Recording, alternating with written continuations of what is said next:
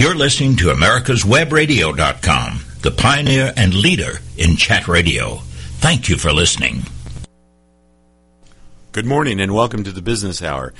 I'm Ron Camacho, your host, and today I have the distinct pleasure of having Dr. Clint Lawrence, a physician, professor of medicine, and a singer-songwriter, which puts him in a sort of a rarefied category in that Dr. Lawrence has two passions, one medicine, one music, and I think it's a rare individual that's fortunate enough to have one passion in their life that they get to pursue as a profession or an avocation, but to have two major areas that you can pursue passionately, which you do, and skillfully, which you do at a high level.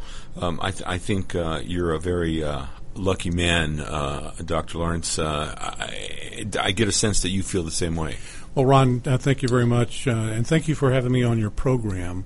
Yeah, I am indeed very fortunate and blessed to have been a physician for this many years and to be able to also pursue my interest and passion in songwriting. Well, I want to focus on the area of medicine for a bit.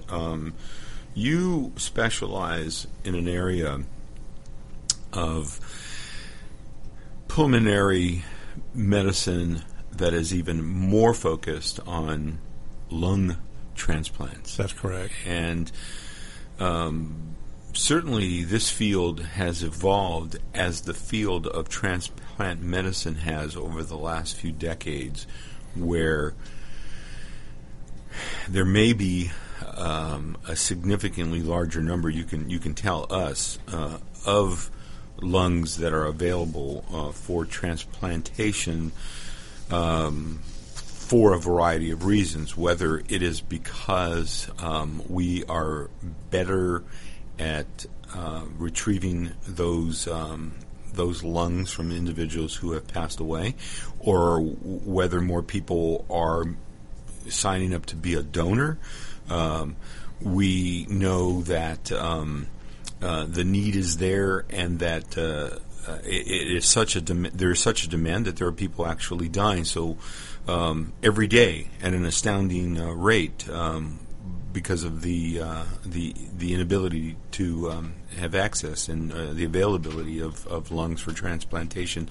But let's start on the more positive side here and talk about how medicine has advanced and when it is that actually you cultivated this specialty. You didn't start off from day one right out of medical school, or did you? That's correct. When I was in medical school and early in my training, lung transplantation was not something on the radar screen. I was fortunate to get involved in the early 80s when I was at Baylor College of Medicine and the Methodist Hospital in Houston with Dr. DeBakey and team when we first started doing heart-lung transplants, and then evolved into doing lung transplants as time went along. I eventually spent some time at Stanford and was recruited to Emory in Atlanta in 1993 as the medical director of the program to establish the program. And this is, to this day, the only lung transplant program in the state of Georgia. So I've been fortunate to see the evolution of lung transplantation through these decades.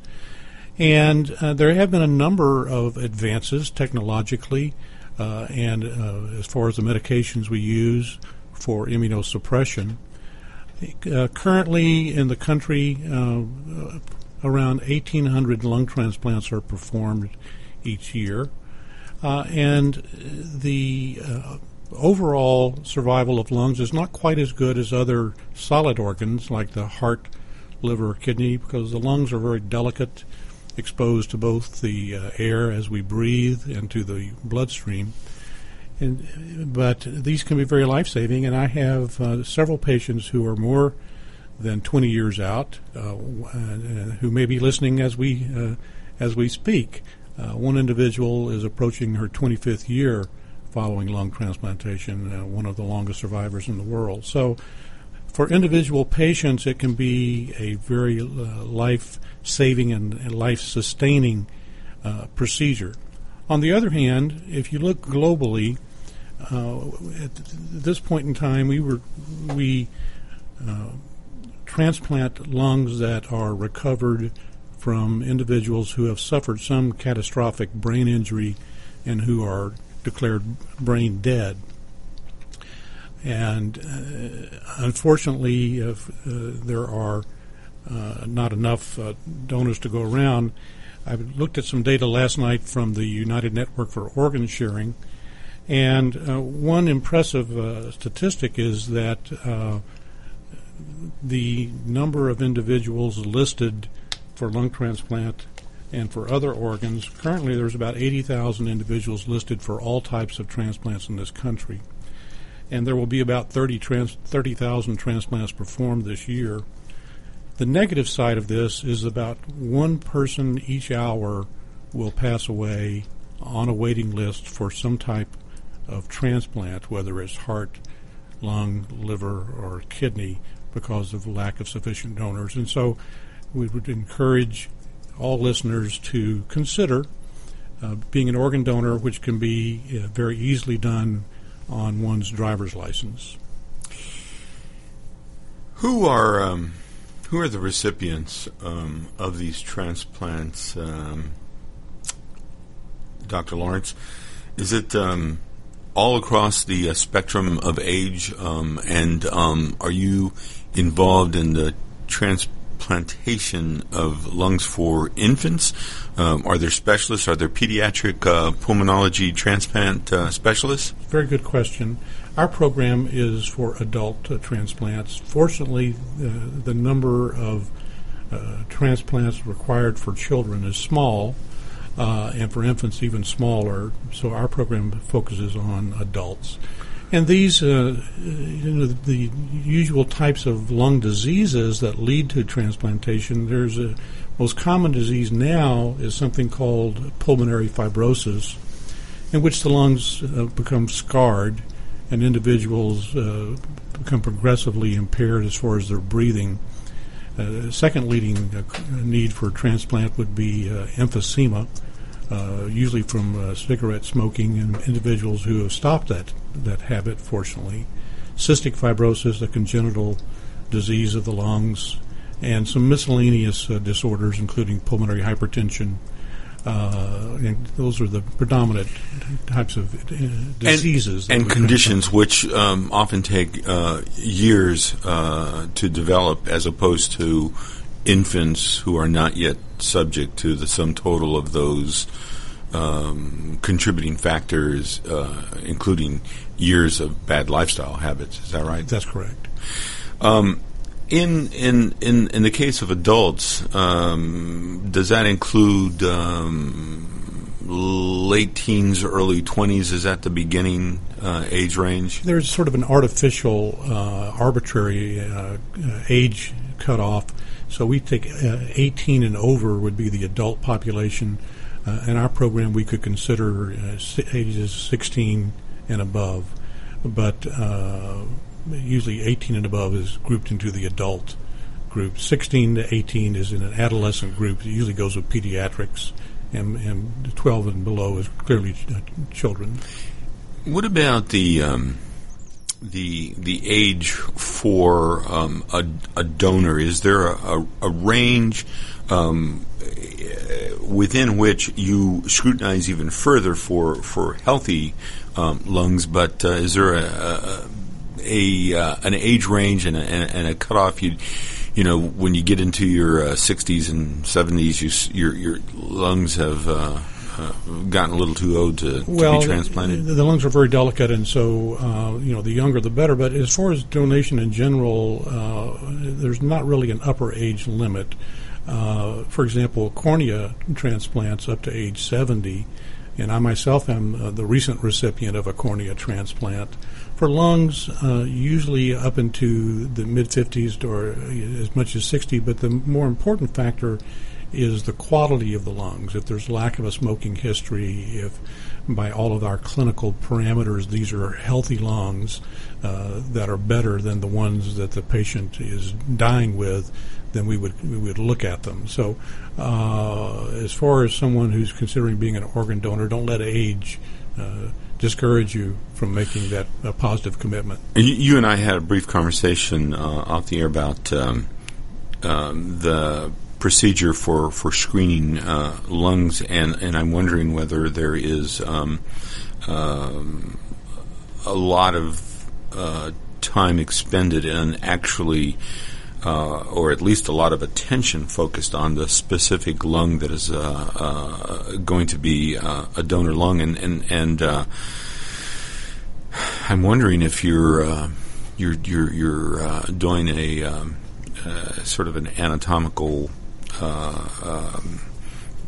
health assessment of the lung, along with whatever lifestyle factors you're aware of. A person could have led a very healthy life and seemingly be young enough to have healthy lungs, but there are some factors which you discover, some conditions that you discover.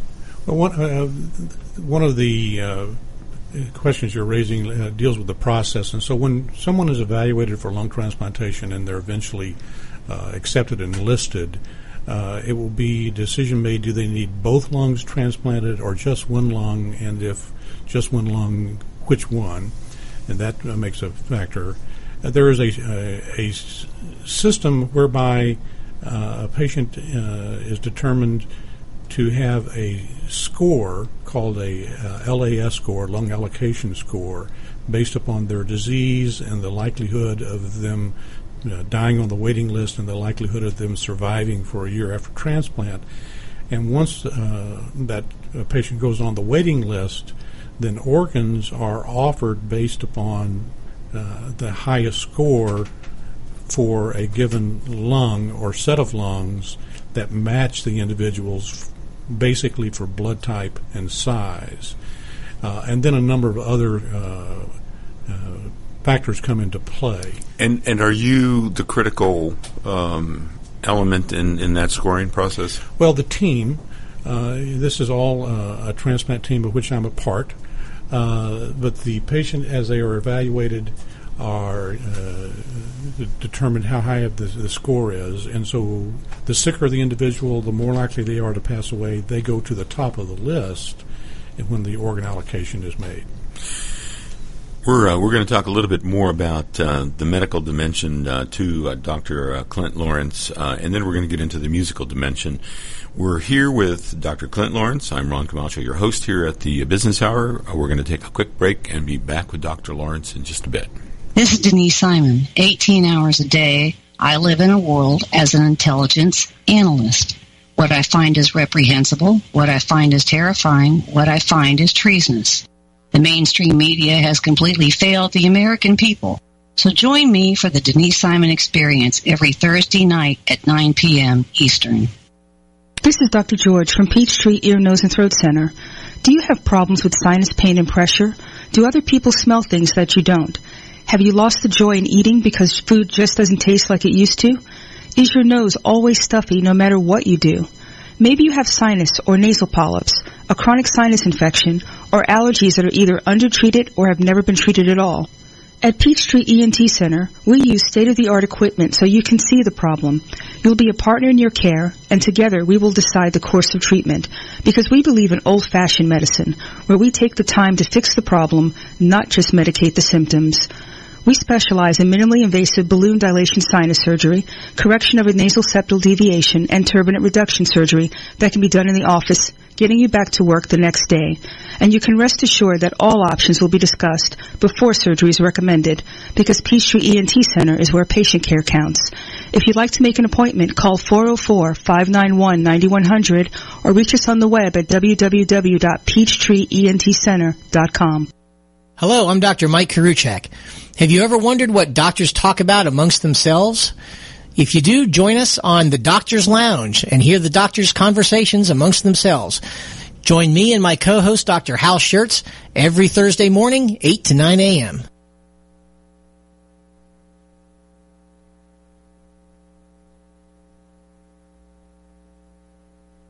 This is America's Webradio.com, the best in chat radio designed just for you. Welcome back to the Business Hour.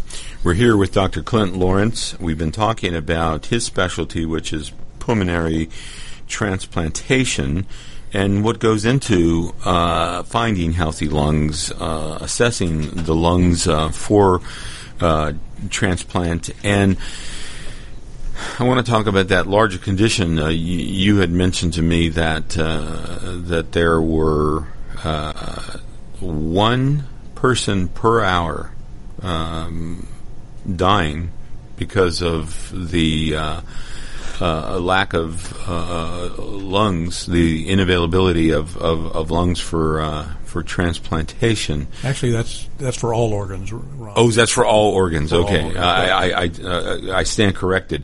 My apologies. That's still an astounding number. 30,000 a year, rounding that off, is that's a lot of people waiting for an organ transplant.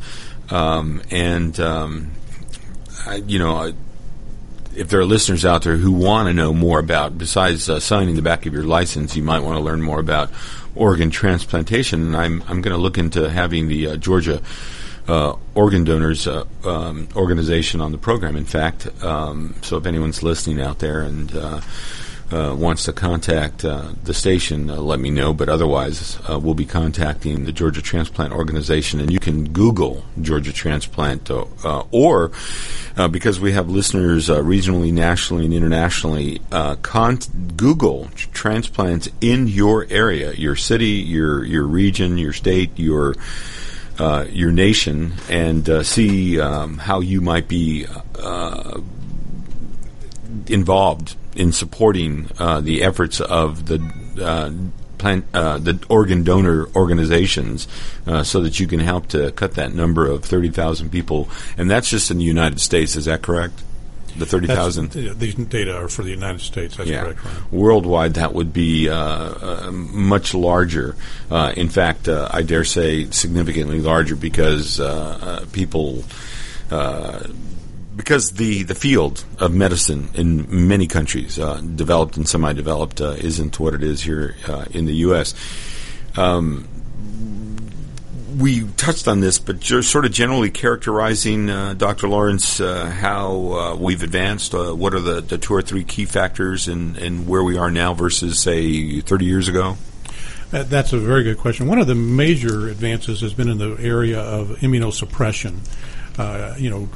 Transplants were first attempted back in the 1960s of all the different solid organs, including lungs. The first attempted lung transplant was in 1963 in Mississippi. But the immunosuppression was very crude. In the late 70s, cyclosporin was first developed for kidney transplants, and by the early 80s, this was added to prednisone and Imuran. And then there have been a number of sort of analogs of that have come along, but just the change in immunosuppression beginning in the 80s made it feasible to perform these transplants, and there continue to be advances in that area. The surgical approaches were pretty much refined in the 80s and 90s. One of our challenges now is the side effects of the medicines that people take, because the combination of medicines leads to hypertension, diabetes, hypercholesterolemia, and all of the effects of those. And so we have ongoing challenges to develop more targeted, more specific ways of tricking the immune system rather than just suppressing it with all of the side effects. So it's actually ensuring the success of the transplant following the procedure where we've made many of the advances. Exactly. One sub-theme to this program has always been, and listeners are endlessly fascinated by how any professional got to where they are today. And we still have yet to talk about music and that dimension of who you are, which could very well be and could very well have been your sole profession, so to speak. But we'll hold off on that and tell us how medicine became. What was the evolution, the earliest, the embryological stages, if you will, of you thinking about and eventually going to medical school? Well, my story is one of serendipity. I had really no thoughts of a career in medicine or science when I went to the University of Texas so long ago. I don't want to mention the exact date. And I went. I was a liberal arts major. Had ideas of being an English professor someday, writing the all-American novel, and a songwriter. And I was basically in the mold of Bob Dylan, Paul Simon, Neil Young as a folk singer when I went to the University of Texas. But in the spring of my freshman year, I was out of money, and the best-paying job I could find in Austin, Texas, was working as an orderly at Brackenridge Hospital.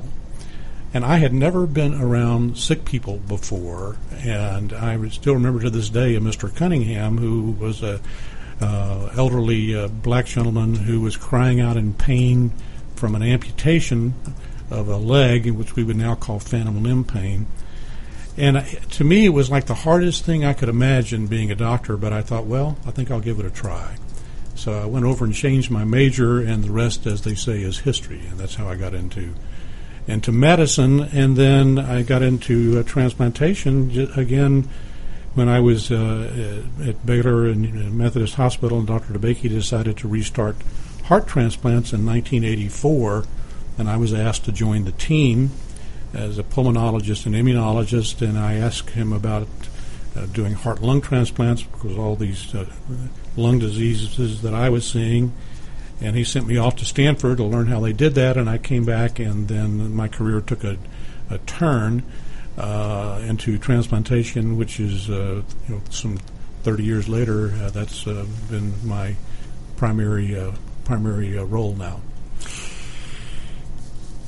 Not that we want to become a cheerleader for the recruitment of physicians, but why not? I think that story is a reminder that there are a lot of people out there who may not think that medicine could be in their future, and I know we have young listeners out there. And very often we want to offer a little bit of advice to someone who might be thinking of a given career. In this case, I think first I want to say there may be a future and a professional path that many of you can take that you're just not aware of.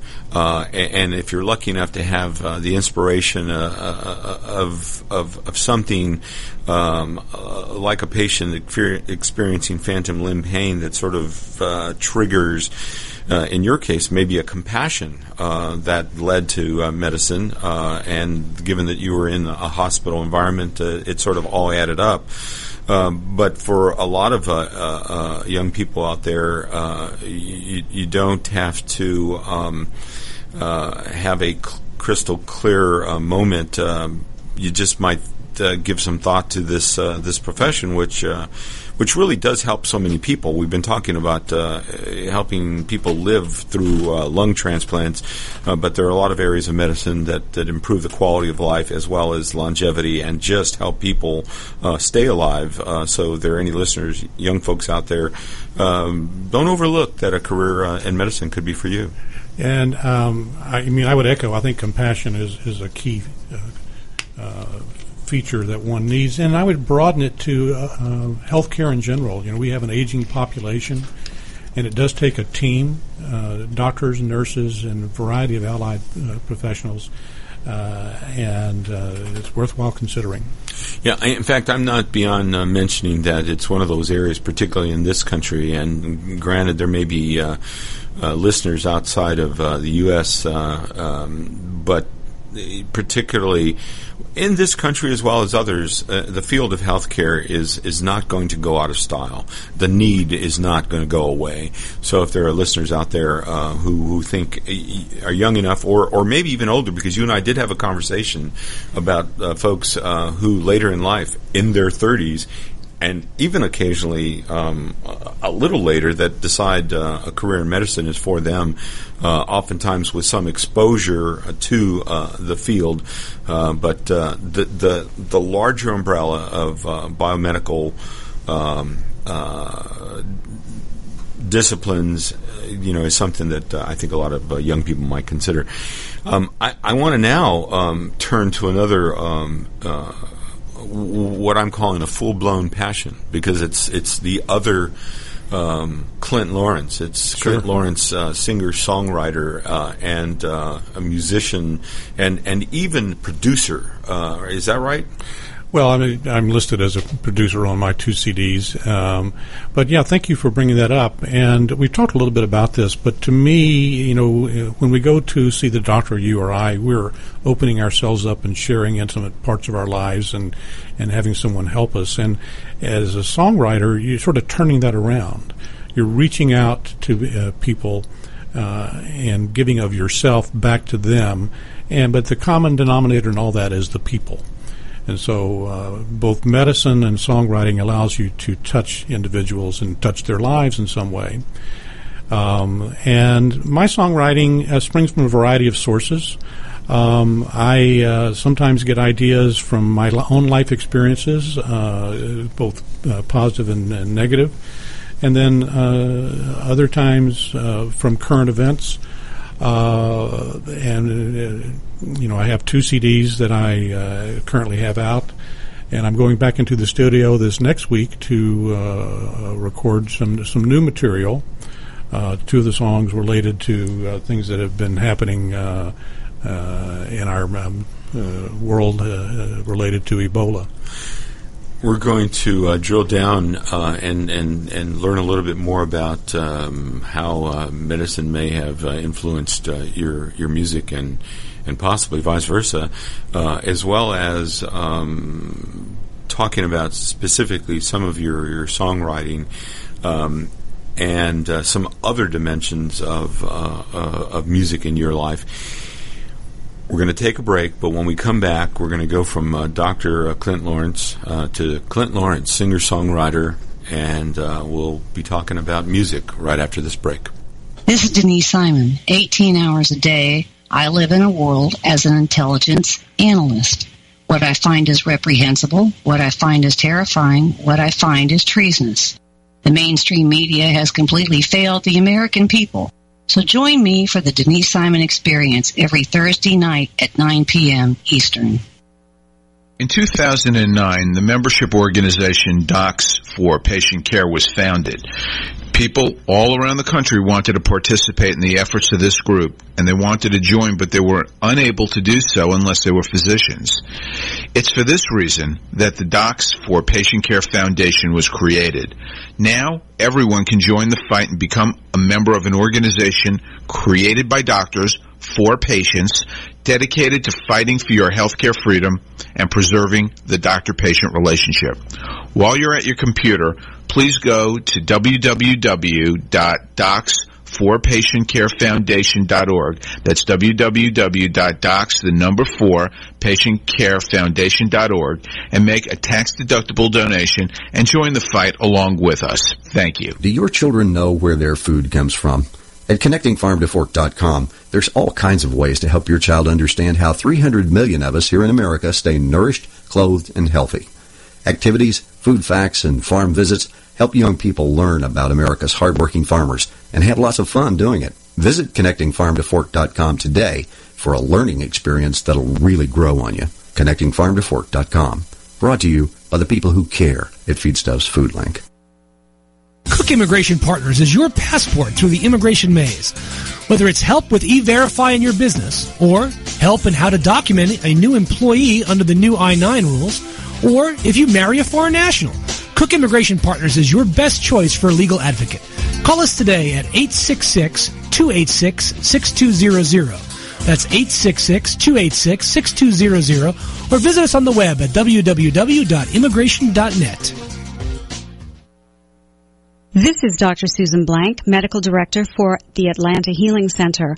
Our team is able to offer a multitude of treatment options such as quantitative EEG, also known as brain mapping, hormonal and nutritional assessments, neuropsychological testing, and cognitive therapy, along with traditional 12-step facilitation. And we can even offer you, if appropriate, a gentle medically managed detox. Please contact us at 770-696-9862. You're listening to AmericasWebRadio.com, the pioneer and leader in chat radio. Thank you for listening. Welcome back to the Business Hour. I'm Ron Camacho, your host, and today we are with Dr. Clint Lawrence and making the turn here in the program where we go from Dr. Clint Lawrence, physician, to Clint Lawrence, singer, songwriter, and music producer. And I will say, I apologize to listeners. We were going to have some music, but there are some digital limitations these days, and we don't happen to have the music in a file format that syncs with our online broadcast. So we're not going to be able to play some of Clint's music, but but we can certainly talk about it. And I want to talk specifically about a couple of pieces. One of them being From the Sands of Iwo Jima to the Cliffs of Normandy. Tell us about that song. Yeah, and let me just mention that if anyone wants to listen to these songs, you can Google Clint, like Eastwood, Clint, and Lawrence, like Arabia, music, Clint Lawrence music. You'll be able to find it, or go to my website, www.clintLawrencemusic.com. From the Sands of Iwo Jima to the Cliffs of Normandy, I wrote that song 20 years ago originally for my father, who's now passed on, and his generation. My dad and his identical twin, they were Marines in World War II in the Pacific. And I was always impressed and enamored by the World War II generation. And so wrote that song, played it for my dad while he was still with us. In 2009, I actually visited Normandy, and standing on the cliffs where our troops had so bravely fought, played that song, and it's one of the songs that's most meaningful to me. It actually gets the most airplay as far as streaming online, and if either Tom Hanks or Clint Eastwood are out there listening, I think this would be a great theme song for a new movie about World War II that I'm sure they must be working on. I'm going to interject here, Clint. You mentioned going to Normandy and standing on Omaha Beach. If anyone should be fortunate enough to go and pay homage to the Americans, the British, the Canadians, all of whom had significant losses in the D-Day invasion. But when you look at those cliffs, you realize what they were up against, that it was a massive act of heroism.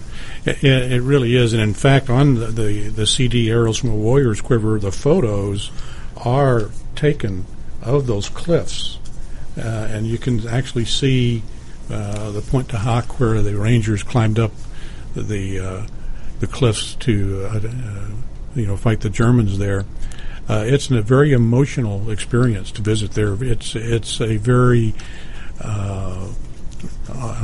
it's a religious experience almost. It really is, and in fact, the cemetery that is just hundreds of yards away from those very cliffs, that is covered with crosses and some Stars of David, is a memorial to the American lives that were lost. And again, there were Canadians and there were British as part of that invasion, and they have cemeteries as well. But it was a very solemn experience for me, and actually I found that there were not a lot of Americans, from what I could hear, and in fact there were many French families, young families, there with children, people, 30-somethings with their kids, who were very reverent, in large measure, I believe, because their fathers or grandfathers fought alongside of, or were part of the villages in the Normandy area that our troops helped to save from the invasion of the Germans. Oh, I agree. And the people of Normandy, they still, to this day, after several generations, I think they love the Americans. It's a little bit different in Paris. It is actually. I mean, and I could hear it in hushed tones. There were tones of reverence that were there and appreciation. And whenever you have a despotic power that is killing large numbers of people in any nation, and a country like the U.S. comes to your aid, I think that people from that country have a sense of appreciation for, in this case, significant loss of lives, which is what your song focuses on, is the heroic nature of those troops there, as well as Iwo Jima. And speaking of Clint Eastwood and his movie, Letters from Iwo Jima. Yes. He captures some of that same heroic spirit. And Flags of Our Fathers, the same sort of issues. So it was indeed a heroic time, and is one of the lines in the song is that there's so few of them left, and each day there are fewer World War II veterans left. A national treasure. Clint, I want to. This is your first CD and album entitled "Arrows from a Warrior's Quiver."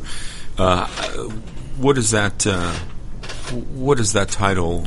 The title and the title track. That's taken from Psalms 127, and basically that blessed is a man who has many children, like arrows in the warrior's quiver.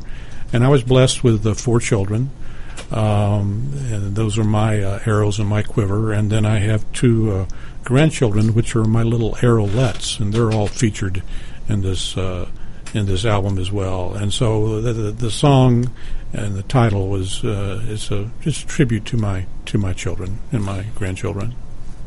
Tell me about the Old Man by the Harbor. Interesting. That is one of these songs that came out of an experience. I was visiting in San Francisco, and down on the wharf there was a homeless man who was pushing a cart of his belongings, and just actually didn't interact with him, but I had this thought of what if we struck up a conversation? Would he change places with me? Would I want to change places with him? And it's kind of a nice song about that. I think what it exemplifies is a great deal of your compassion, Clint. I think for a person who has achieved great heights professionally in the field of medicine, to be able to empathize for that moment with the plight of this homeless man and be inspired to write this song, The Old Man by the Harbor, I think it exemplifies the compassion that crosses over into these 2 passions that you have, medicine and music. Like a lot of singer-songwriters, you draw from experiences, ups and downs in your life. I think that some of these songs reflect that. I won't have you tell us necessarily about the Montana Brown-Eyed Girl, or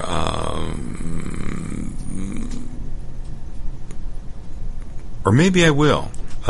Maybe that is a song for you to share a little bit of the background on. I'll contradict myself here and say, tell us a little bit about Montana Brown-Eyed Girl. Let me just say that on my website there is one link there that tells the backstory on all these songs. And so you can find out more about that there. That's right. And let me interrupt you because I let me be the guy who says www.ClintLawrenceMusic.com is what you might want to bring up, and you could probably bring it up even as you're listening to this program. But go ahead, Clint. And I gather this will be web archived for later listening for those who can't listen to it at the present.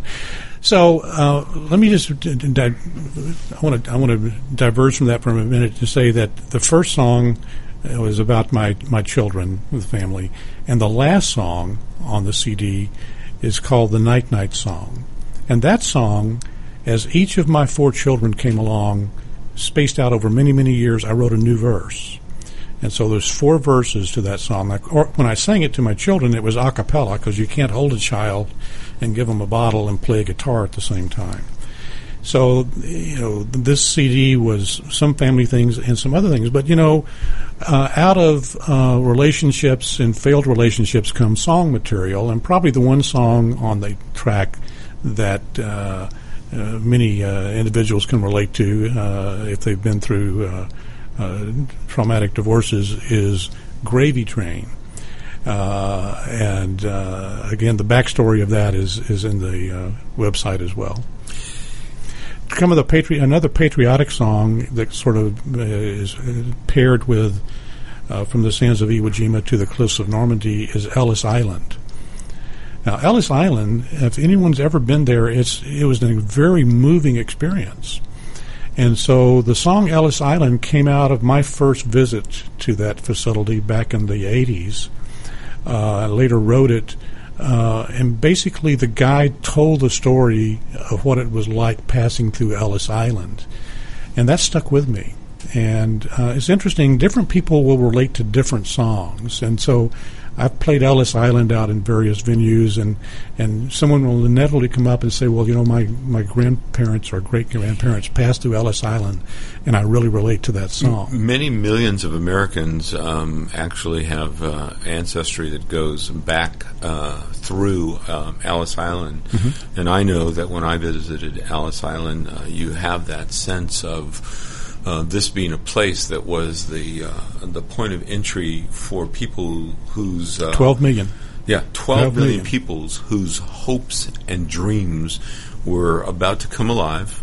There were a few people maybe that were waylaid and did not get to leave Ellis Island and get to Manhattan or the shores of New Jersey. But it's really a very inspirational place and a very key entree to America for many, many, many millions of people, with many millions today who have ancestors that came through Ellis Island. So I'd say that's a song that people might want to take a listen to. We're going to take a break, Clint. When we come back, hold that thought. We're going to talk more about some of the other songs, but also about the relationship between music and medicine. We're here with Dr. Clint Lawrence, also Clint Lawrence, singer-songwriter. We'll be back with Clint right after this break. Don't be hoodwinked by the left, who wants you to believe the fairy tale that we can power America on butterflies, rainbows, and pixie dust.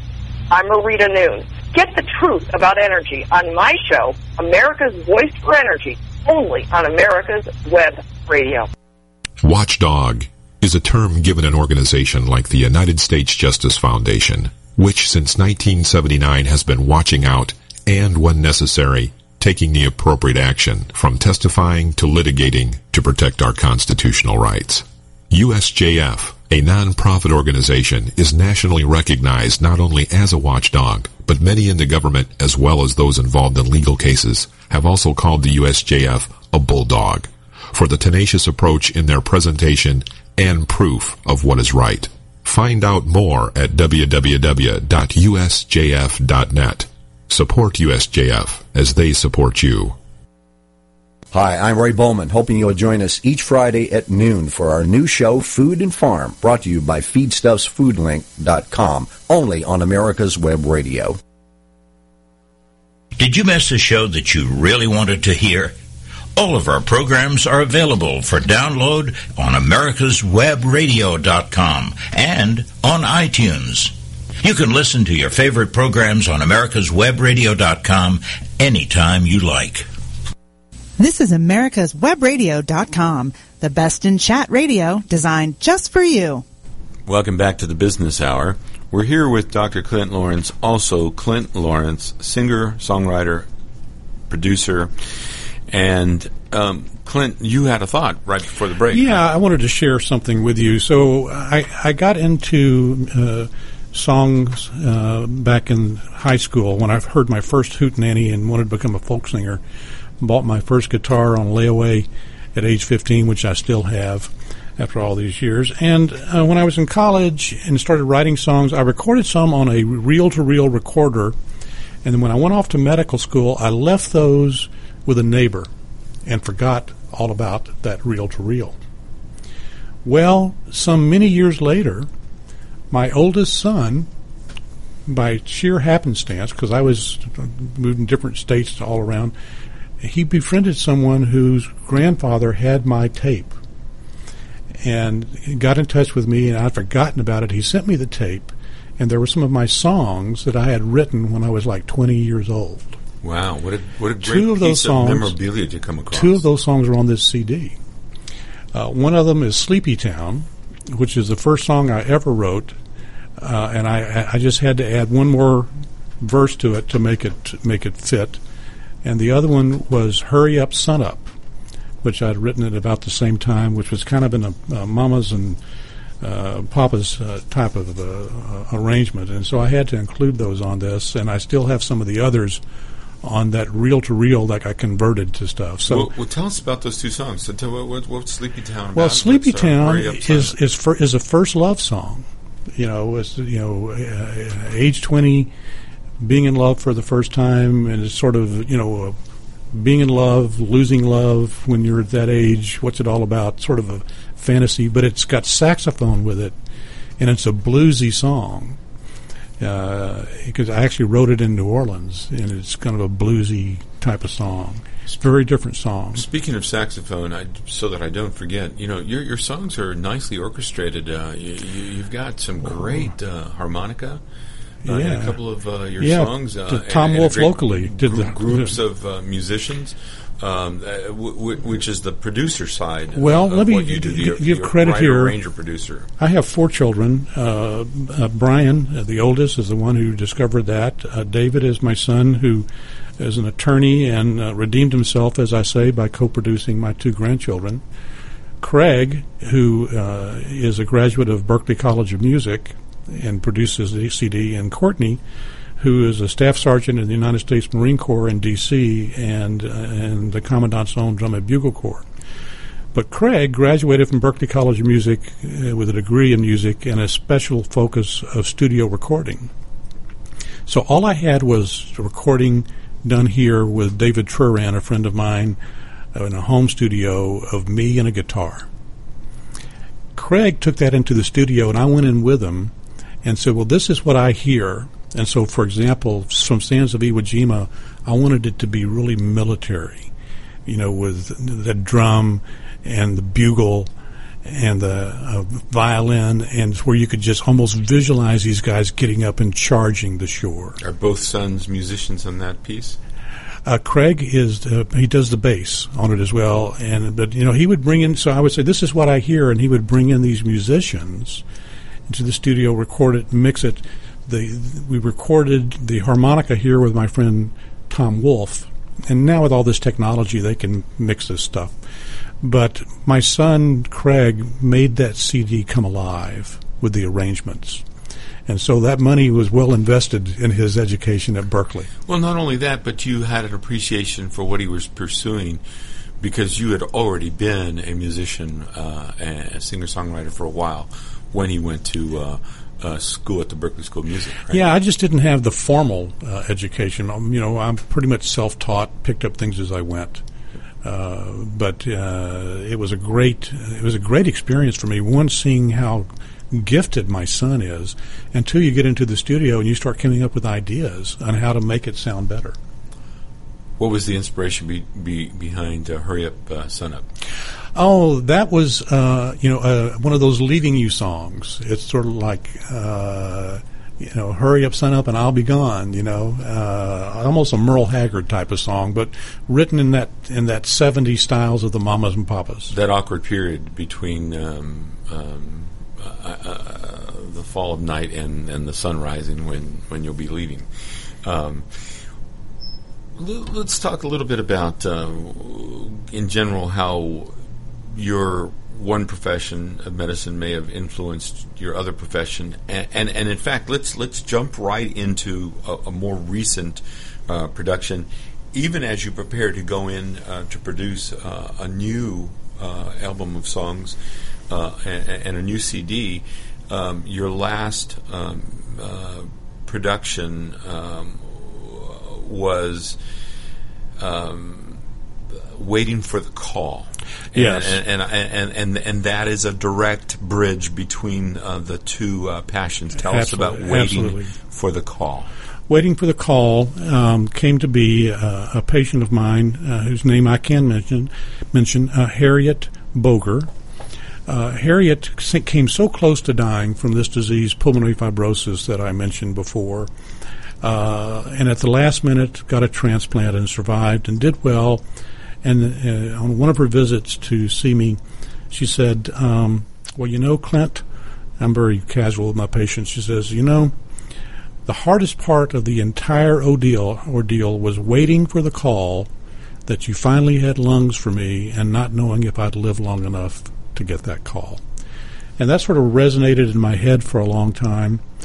And ultimately led to this song. Now, as I was crafting this song, I contacted her husband, and he and I sort of conspired to spring this song on her at Eddie's Attic. And I wanted to use imagery of flowers in this song. And so I asked him, do you have roses? Yes, we have roses. And what is her favorite flower?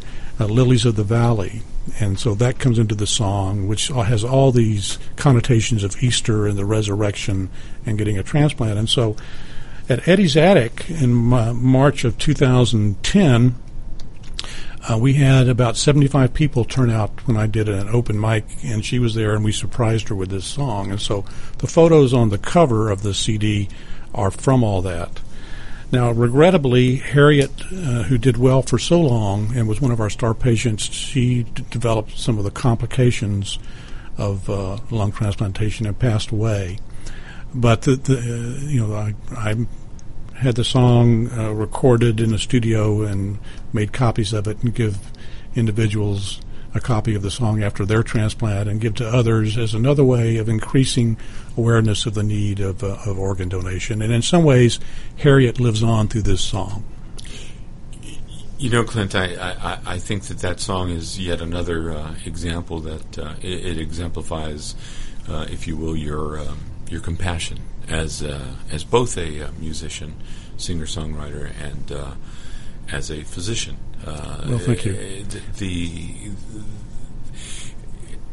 It may be that I was programmed to be sensitive, but after I initially met you, there was a short segment I saw on TV that talked about that situation of waiting for an organ to be available for a transplant, and it caused me to think about it and what it must be like to be in limbo, to be waiting to see if an organ does materialize or doesn't, and your life in the balance is got to be one of the most awkward situations to ever be in.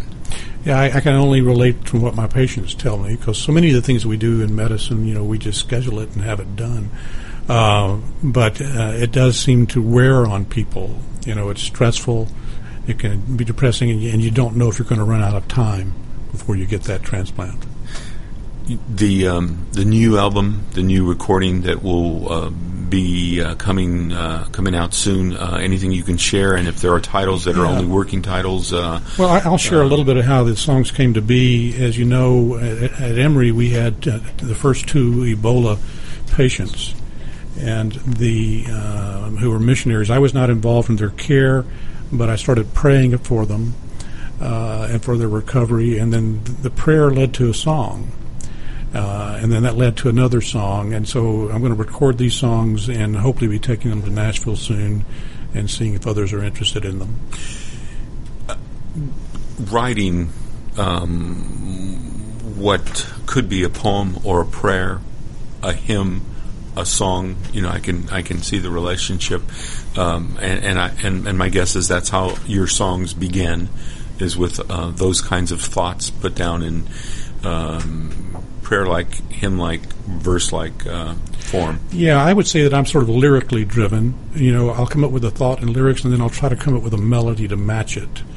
Other people are more melody. They may write the whole melody and get someone else to write the lyrics, but I'm more of a verbal, lyrically driven person. Well, Dr. Lawrence and Clint, I want to thank you for taking the time to be on the Business Hour. I imagine you are a great physician, and people can make their own judgment about your music by going to www.clintLawrence.com, ClintLawrenceMusic.com. You've been listening to the Business Hour here at America's Radio. We're on from 10 to 11 a.m. on Friday mornings. Have a great weekend, and we'll see you on the radio next week. This is America'sWebRadio.com, the best in chat radio designed just for you.